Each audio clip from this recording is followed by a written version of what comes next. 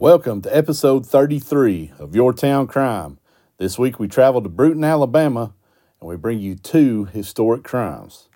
It's been over a month since we put out an episode.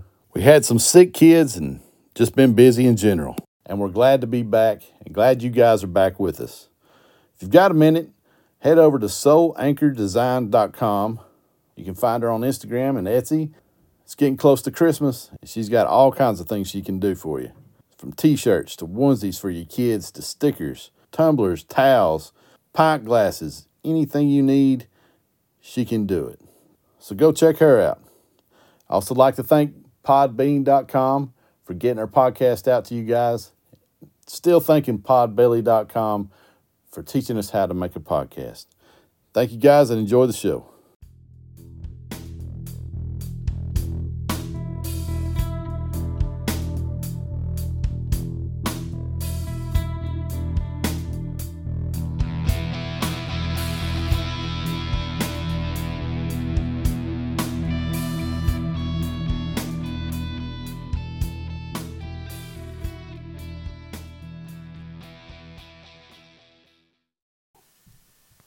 Hey, Shannon, how's it going? Hey, Jason, it's going.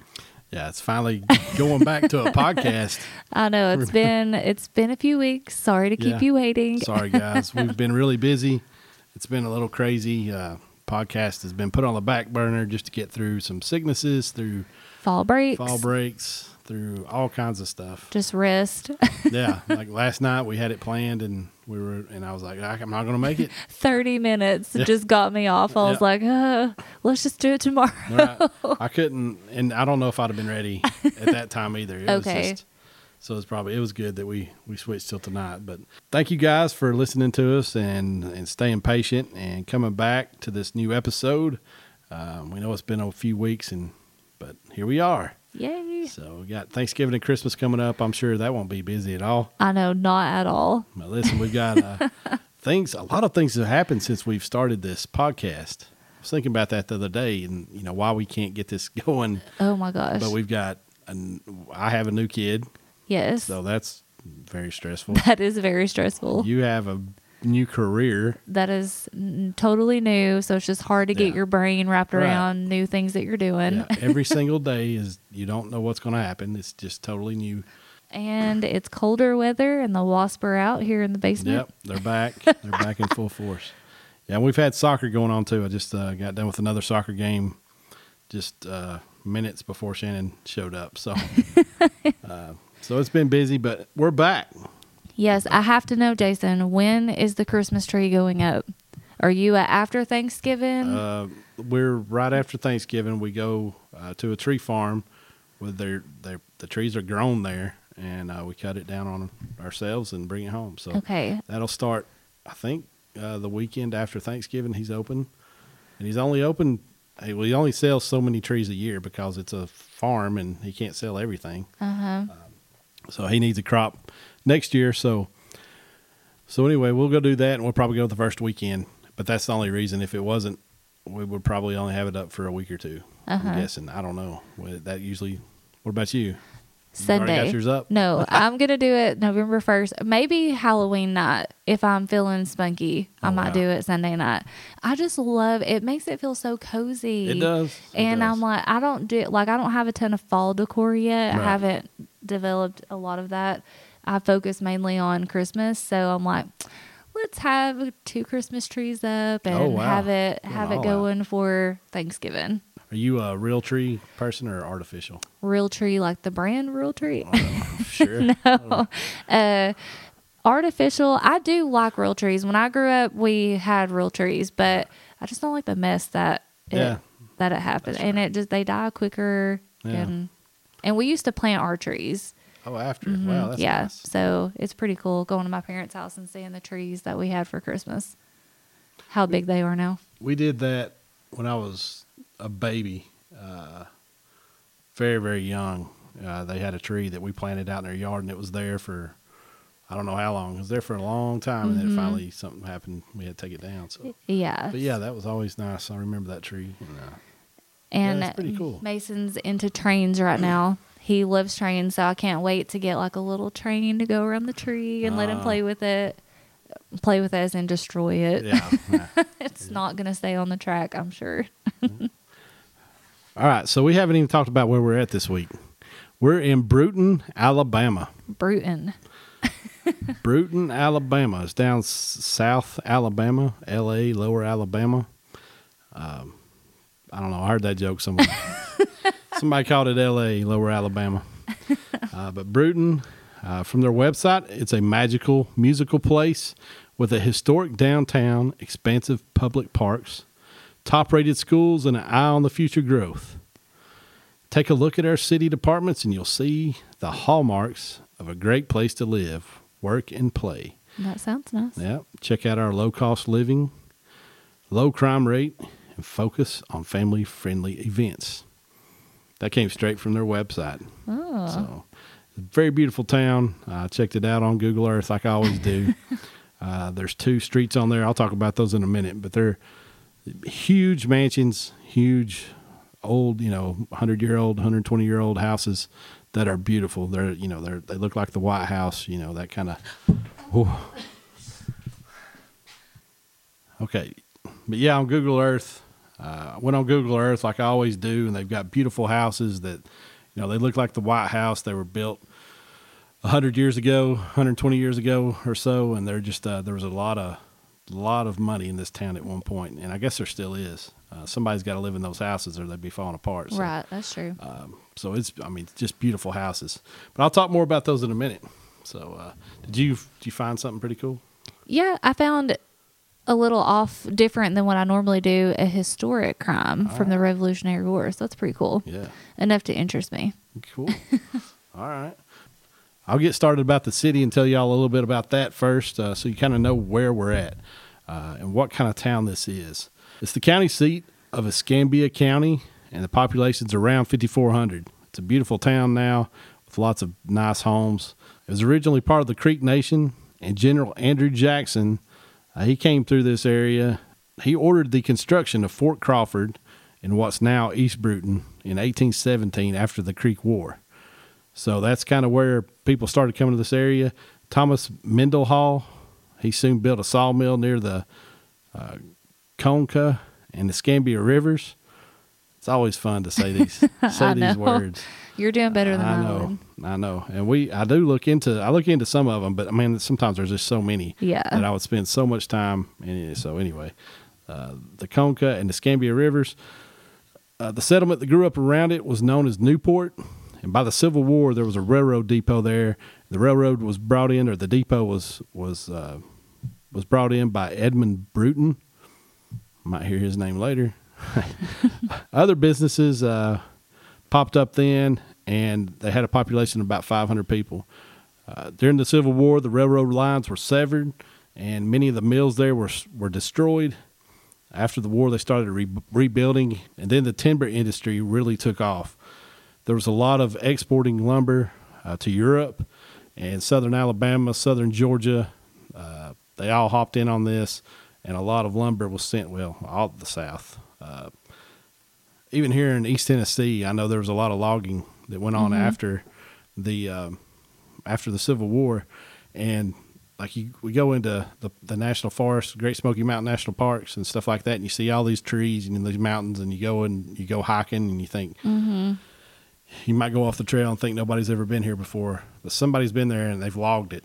Like all the trees that we see aren't old growth; they're new growth after they all got logged. So that kind of happened in the South after the war. A lot of the trees were logged and milled and sent to Europe, and that's what happened down here in Brewton. So a lot of money started coming in. It was made the county seat in 1880, and then the town was officially incorporated in 1885. And they changed the name then to Brewton. So it was the county seat before it was even incorporated. And then in 1885, they changed the name. So timber barons, like I was talking about, they'd become very wealthy. And they started building beautiful log homes along the Belleville and Evergreen Avenues. That's the ones I was talking about. So go to Google Maps or Google Brewton, Alabama homes. And check these out because, they're just beautiful. And they know they've got these beautiful houses, and I'll tell you about some stuff they do here in a little bit. It was once known as the richest little town in the South. The T.R. Miller Mill. It's kind of hard to say, but his last name's Miller, and he owned a mill. Kind of makes sense, right? I mean, that's where the name Miller comes from. So anyway, T.R. Miller Mill was established in 1848, and it's still in operation today. Oh, that's so cool. One of the oldest privately held companies in the state. Educational and healthcare and manufacturing are the two largest employees in town now. Forest products are still heavily tied to the town's economy. The Jefferson Davis Community College was started in 1964, and of course, it's recently been renamed Coastal Alabama Community College in Brewton.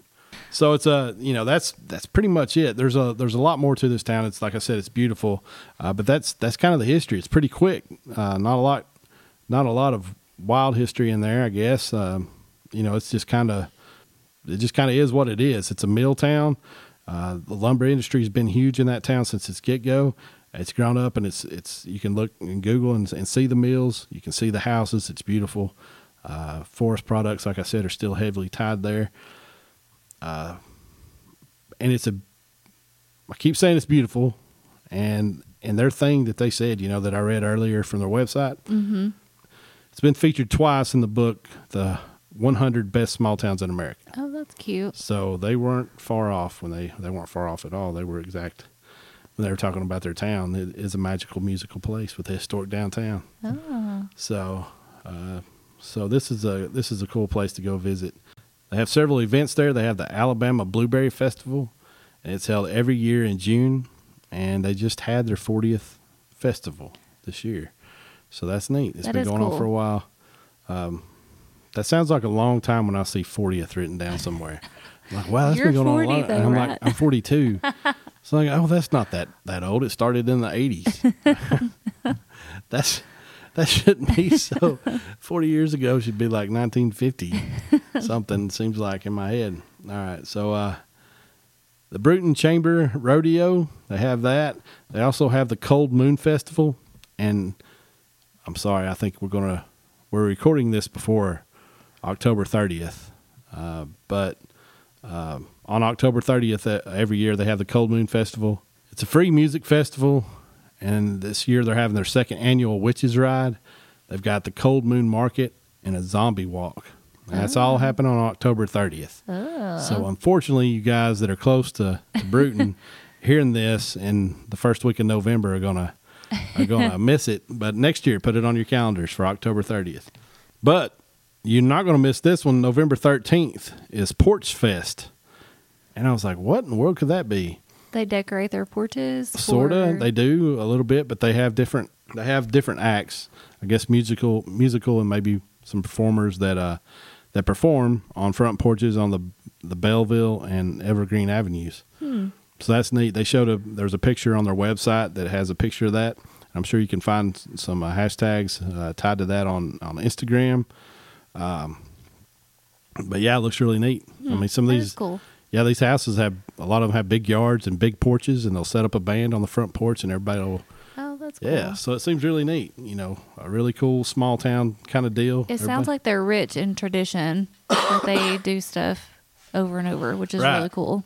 Yeah, this is the old movies where you see people gathering in the town square and the gazebos. That's kind of what I feel like this town's kind of like. Yeah, where they have town festivals and back in the day, and they still do it. And 40 long time ago, and 40 years ago, when they started the Blueberry Festival. But no, it does sound like a beautiful town. There's some famous people from there. There's several politicians and athletes that I've never heard of. There's two country singers that I've heard of. William Lee Golden. You ever heard of him? Oh. I didn't know his name. I'm sure I've heard it over the years, but he's one of the members of the Oak Ridge Boys. Okay. And I do recognize him because he's the long-haired, long-beard Oak Ridge Boy. Like, he stands way out. Of course, they all do now. I mean, like, Elvira was one of my favorite songs when I was a kid because it had just come out, in the late 70s, early 80s. So it was everywhere when I was a kid, and I was Papa Mau Mauing everywhere. Yeah. Well, you should ask Ryan about his music video he did. Oh, yeah? Little. Yeah. So he got Papa Mau Mau? No, the Elvira song. That's it. Oh, okay. Yeah, and he My heart does is like a on little, yeah. Whatever. That wasn't really my time yet. Right.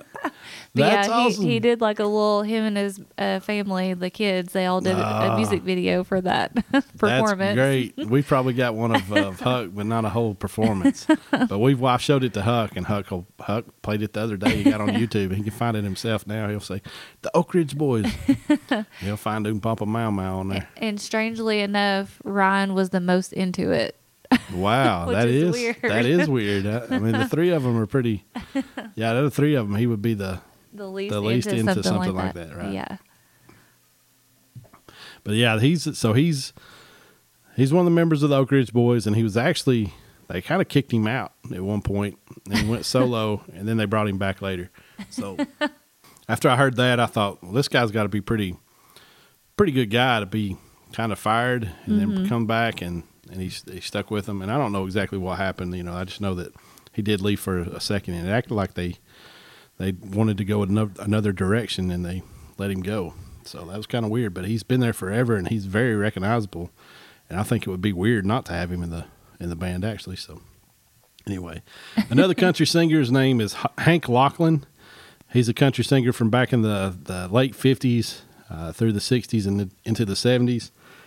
He had a song called Send Me the Pillow You Dream On. And I didn't know that one as well, but Please Help Me, I'm Falling. I've heard that one. That's a song that I've heard of. And back in the day, if you're in your probably 30s and 40s, you had those Time Life, like country commercials, like the album commercials, like Time Life albums where they'd have like country stars of yesterday. Yes, and they have the songs listed all on the side. Right, and they would play just a little bit of them. Yeah. I remember that was one of the country Time Life videos that would come through, and they please help me, I'm falling.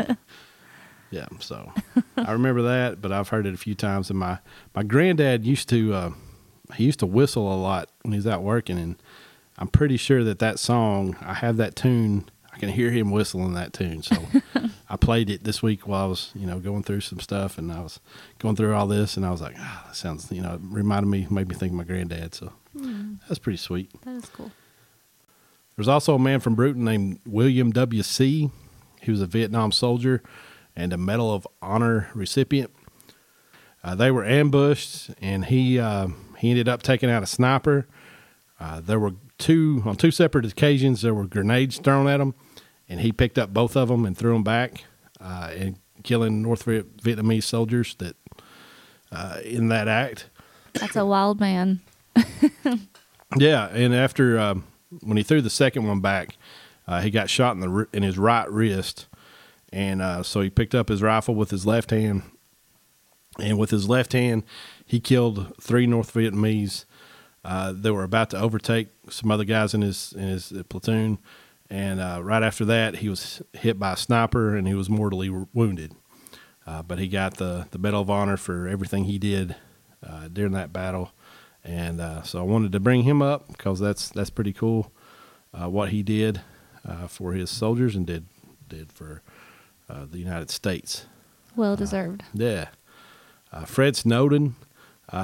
There's two guys from Brewton who ended up at the University of Arizona. Fred Snowden was the men's basketball coach for the University of Arizona in the 70s into the 80s, and Kevin Sumlin was the football coach at the University of Arizona, and he left last December. Oh, cool. And I'll just say he left. There's a lot to that story, evidently. It was pretty messy, but I'll just say that. I don't know. Don't want to get into that much because that's pretty cool to be a football coach in D1. So yeah. Edward O. Wilson. Now this guy is from a small town in southern Alabama. He's a Pulitzer Prize winning author, and he's won several different awards. Outside of that, but the Pulitzer Prize is pretty cool. He's a biologist. He's the world's leading expert on ants. Oh. And if you know anything about ants, they're pretty cool. There's a lot going on there, and he knows about it all. He's the father of sociobiology and the father of biodiversity. So dude is smart. Like I barely know what both of those things are, and he's the father of them. Wow. And he's written 30 books and published more than 430 scientific papers. And some of his papers are the most cited in history. Oh. So dude is smart. And that's not doing him justice because I just called him a dude. But yeah, he's very smart. So, but that's pretty much Brewton. It's a small town, southern Alabama. It's not very old. It's just a nice little small town. So, why don't you take it away, Shannon? Okay. It's time for the true crime. So, all you skippers, here you are. Okay. So, I don't know if you recognize this, Jason, but there was a creek located in Brewton named Murder Creek. Did you come across that? I did come across that. And the fort that I was talking about might be right on that. But well, it's quite an unfavorable word to use for a creek located in your town.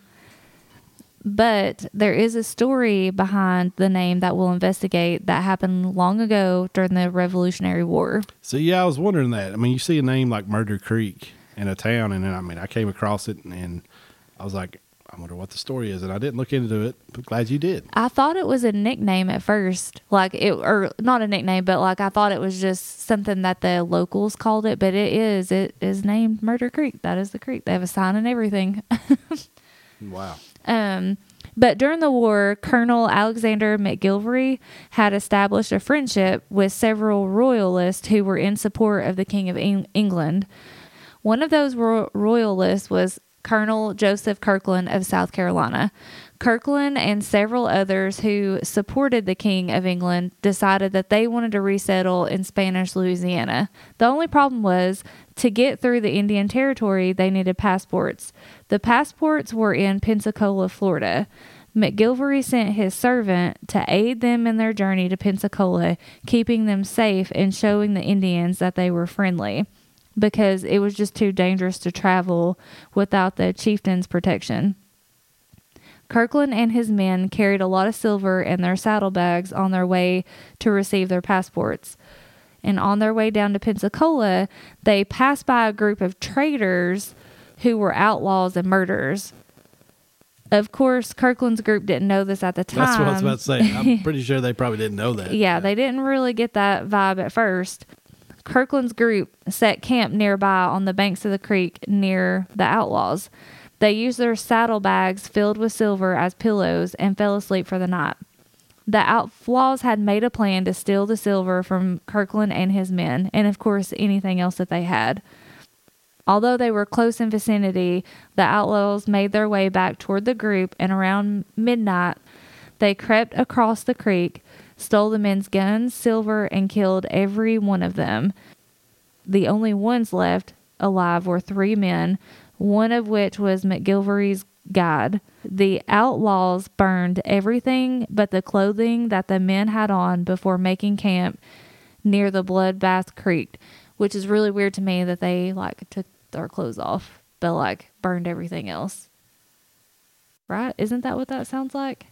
They took the guys they killed's clothes off? Yeah, because it said, that's what it said on Wikipedia, that the outlaws burned everything but the clothing that the men had on. Yeah. What did they do with the clothing then? Did they take it with them? Well, hang on. Right. The outlaws burned everything but the clothing that the men had on before making camp near the Bloodbath Creek. When McGillivray got word of the attack, he sent men to capture the murderers. One of those men that were captured led them to the site of the murders, and he was hung while wearing some of the dead men's clothing. I don't know if they were keeping it as token. No, see, they didn't have stores to go to. Oh, so they'd wear their clothes out. They'd wear their clothes out, and if these guys had silver, they probably had nicer clothes. Nicer clothes, so it's they don't need it anymore. Right. So we'll take it. Okay, that's true. So one of the men that he had captured, they took him back to the site and hung him wearing those clothes. Those man's clothes. Right? Yeah. After the gruesome massacre, the Luccohatchee Creek became known as Murder Creek in Brewton. Super short story. Sorry, I don't have more for you. Right. But it was interesting. Yeah. And that was right on the same river where Andrew Jackson had construction for Fort Crawford. Okay. That's on the same river right there. So.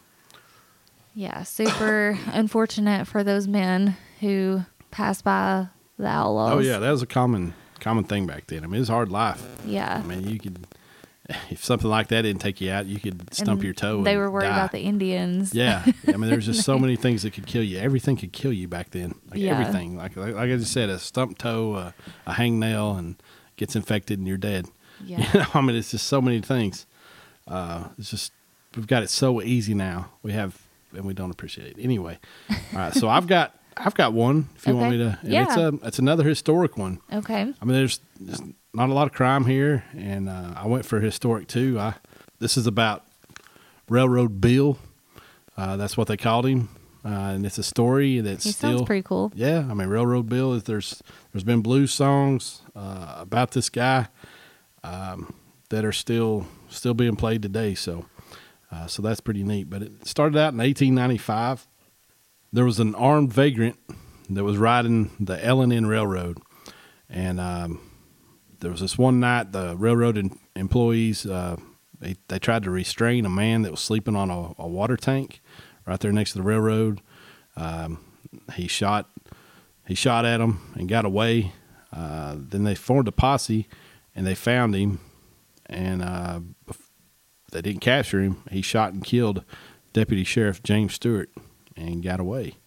So after this, they're like, hold on, this is pretty big. We've got to catch this guy. So the media got a hold of it. There was a big story. They started calling him Railroad Bill. There was a $500 reward that was offered, and $500 reward, that's a lot of money back then. He was identified as a man named Morris Slater.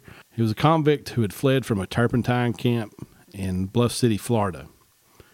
And his nickname was Railroad Time because the way he worked, they said he was on railroad time, which was evidently he was right on time and worked hard at the turpentine camp. Railroad Bill crossed into Florida, and they were pursuing him, and the Brewton sheriff E.S. McMillan tracked him to a house near Bluff Springs, Florida. Railroad Bill shot at McMillan and fatally wounded him, and he got away. Railroad Bill started robbing trains and selling the goods to the poor in the area for real cheap. There's a lot of stores there. There's a lot of sharecropping and not much better than slavery. A lot of people owned a lot of land. They would have people work for them and then pay them in like company money. They could only use company money at the stores, so they couldn't really save up money to leave. They were kind of stuck, and their livelihoods were still dependent on their the people who owned the land. So anyway, that was kind of what was going on. So he would sell goods to them for cheap. So he kind of started becoming looked at kind of like a Robin Hood in the area by some people. Not everyone liked him, and he also he's mostly selling to black families in the area, and a lot of them, like I said, started looking at him like a Robin Hood. Other people were like, no, this isn't any good. He's doing the wrong thing. You can't go around shooting people, that's right. You just can't go around murdering people.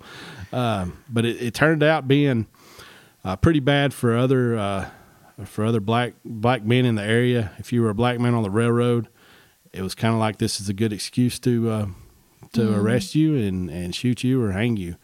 So that happened to several men in that time, which is an awful thing. But at this time, started calling him Robin Hood, and his story just kept growing and kept growing, and he had some folklore start being built up around him. Some people said he had supernatural powers. That's why they couldn't catch him. He could change into an animal.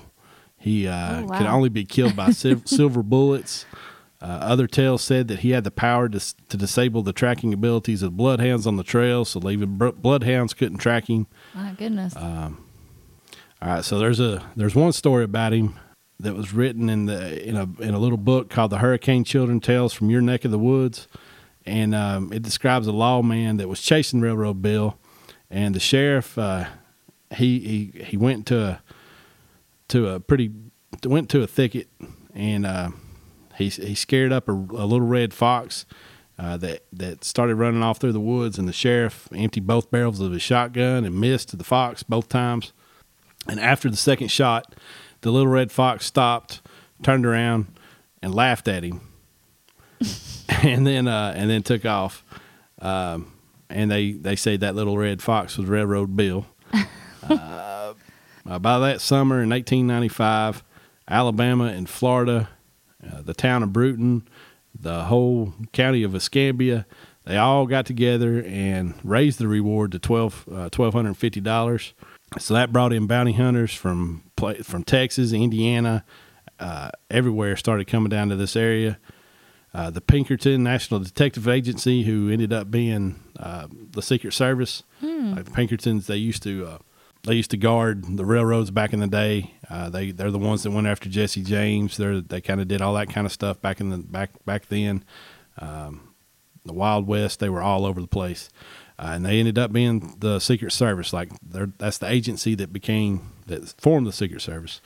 So them, L&N detectives, lawmen, and vigilante posses all popped up. Everybody's heading out after Railroad Bill, and this is where it got really bad for African American men in the area. You know, if it was even questioned you were him, they would bring him in. They might even say if it wasn't him, they'd say he's an accomplice, and they would be beat and whipped, and some were murdered. Said that one time there was a big posse that came up, and they called it a small army. Said at least 100 men were there loaded for bear. They kept hunting him until 1896. Around March 7th, a man was gunned down by a host of law enforcement officials at Tidmore and Ward's General Store in Atmore, Alabama. It was a depot town along the L&N. Some people say that authorities surprised and killed him as he sat on an oat barrel eating cheese and crackers.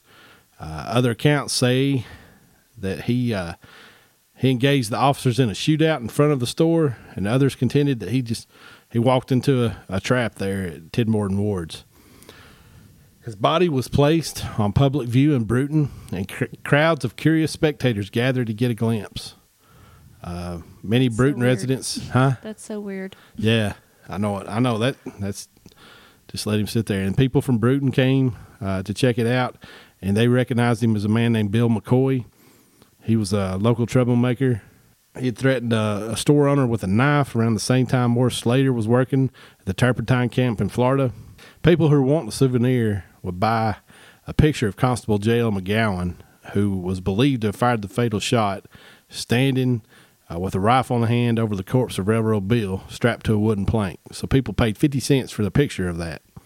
And so they had a picture of this dead guy on a board with the guy that shot him over top, and paid 50 cents for it to take home for a souvenir. So different times for sure. The body was then taken to Montgomery and later to Pensacola, Florida for more public display, like you do. So many people came to see Railroad Bill in Montgomery that they charged admission, that authorities, not just somebody like, Barnum and, P.T. Barnum or something like that, but local authorities charged admission of 25 cents to see the body. So nobody knows where he's buried either. His final resting place is unknown. That stuff. Right. They're not even... And they're not even sure if that's what he was. Like they said it was one guy. And then at the end they recognized him as Bill McCoy, and it's just like, and then all these other guys got shot and killed and whipped and beat and arrested for. Maybe they never got him. I know. And he's still around. It seems like that if you were a black man in this area and you were riding the rails or you were new to a town, you were Railroad Bill. Mm-hmm. That's just, if you caused any trouble or looked at anybody wrong, you were Railroad Bill. And it probably, everything that happened wasn't the same guy. It was probably a bunch of different people doing a bunch of little things, and they all got attributed to Railroad Bill is what I'm guessing. That's what usually happens. And then back then, news was a little bit slower and things get blown out of proportion. But just like today, a story sells, clicks. Yeah. Mm-hmm. So stuff like that, they would make the story bigger to sell papers. So it became, after this, the Hunt for Railroad Bill, like I was saying, it became a theatrical white supremacist saga in local newspapers. The legacy of Railroad Bill has been passed down through generations. There's a blues ballads. You can go online right now and listen to just type in Railroad Bill and you'll find a song about him. I did the other day, man. I was like, wow. I mean, it's just right there. You can go on Apple. Apple Music's got a Railroad Bill song. That's all I put in there, and a couple pulled up, and they were all blues ballads. So anyway, so his story's still going on. Some of those songs came back into popularity in the 50s and 60s when the folk revival started kicking back up. People started looking at blues again. We've talked about that before, where some of Robert Johnson's songs started becoming popular back then in the 60s. And, the Rolling Stones coming up, the Beatles, all those guys listening to old blues albums. Even in 1981, the Labor Theater in New York produced a musical play called Railroad Bill. So that's a pretty cool story. It's a sad story in our history. It's a really bad spot where people were treated bad just because of the color of their skin, which is ridiculous, and to say the least. Oh my goodness, I mean, that's just putting it mildly, very, very mildly. But anyway, these guys just a different time that I'm glad it's over. But that's just a wild story that from the area. All right, guys, we're through another episode. Yes. And it's your turn to throw. It's my time to throw, yeah. And we'll see what we get. All right, Shannon, I got it. Okay, where are we going? We're going to Hanover, New Hampshire. Okay. So back in the Northeast. All right. It's a New Hampshire, small town, I'm sure. I don't know. We'll have to look at it. But we'll see what we got there. Hopefully it'll be next week. We don't know. If we're not here next week, if you don't see us pop up, just know that we've been busy. Hopefully things are kind of slowing down. Things are not going to slow down. Well, soccer's over. Soccer's over. That. So there's that. So that's 2 nights a week that I'm not rushing.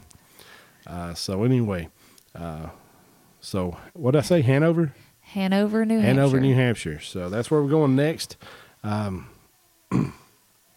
Find us on social media. That's right. You can find us on social media. Tell them where we're at, Jason. Where can they find us? You can find us at our website, yourtowncrimepodcast.com. You can scroll down to the bottom and link to all of our social media accounts there. Haven't been doing anything in a while. Sorry about that, Instagram guys. Well, I mean, we haven't been doing anything though, so that's understandable. Yeah, Instagram followers. I might have made like one post, saw something cool from one of the towns we've done. Hopefully we'll get some stuff going on Instagram again. If you're there on Instagram, find us at Your Town Crime Pod, Twitter at crime_town, Facebook Your Town Crime Podcast. You can also email us. We've had a few emails from listeners who live in some of these towns, so that's pretty cool. Still waiting on our coffee cups from the town or just some sort of kind of trinket. Yeah. That'd be cool. So you can email us at yourtowncrimepod@gmail.com. And if you do want our address to send us anything, you don't have to. Really, that's just kind of neat. But if you're a true fan of the Your Town Crime Podcast, okay, maybe Shannon really wants you to send us stuff. It'll make us happy. But yeah, I'll give you a PO box you can send it to, and we'll be happy to receive any gifts. I guess Shannon will.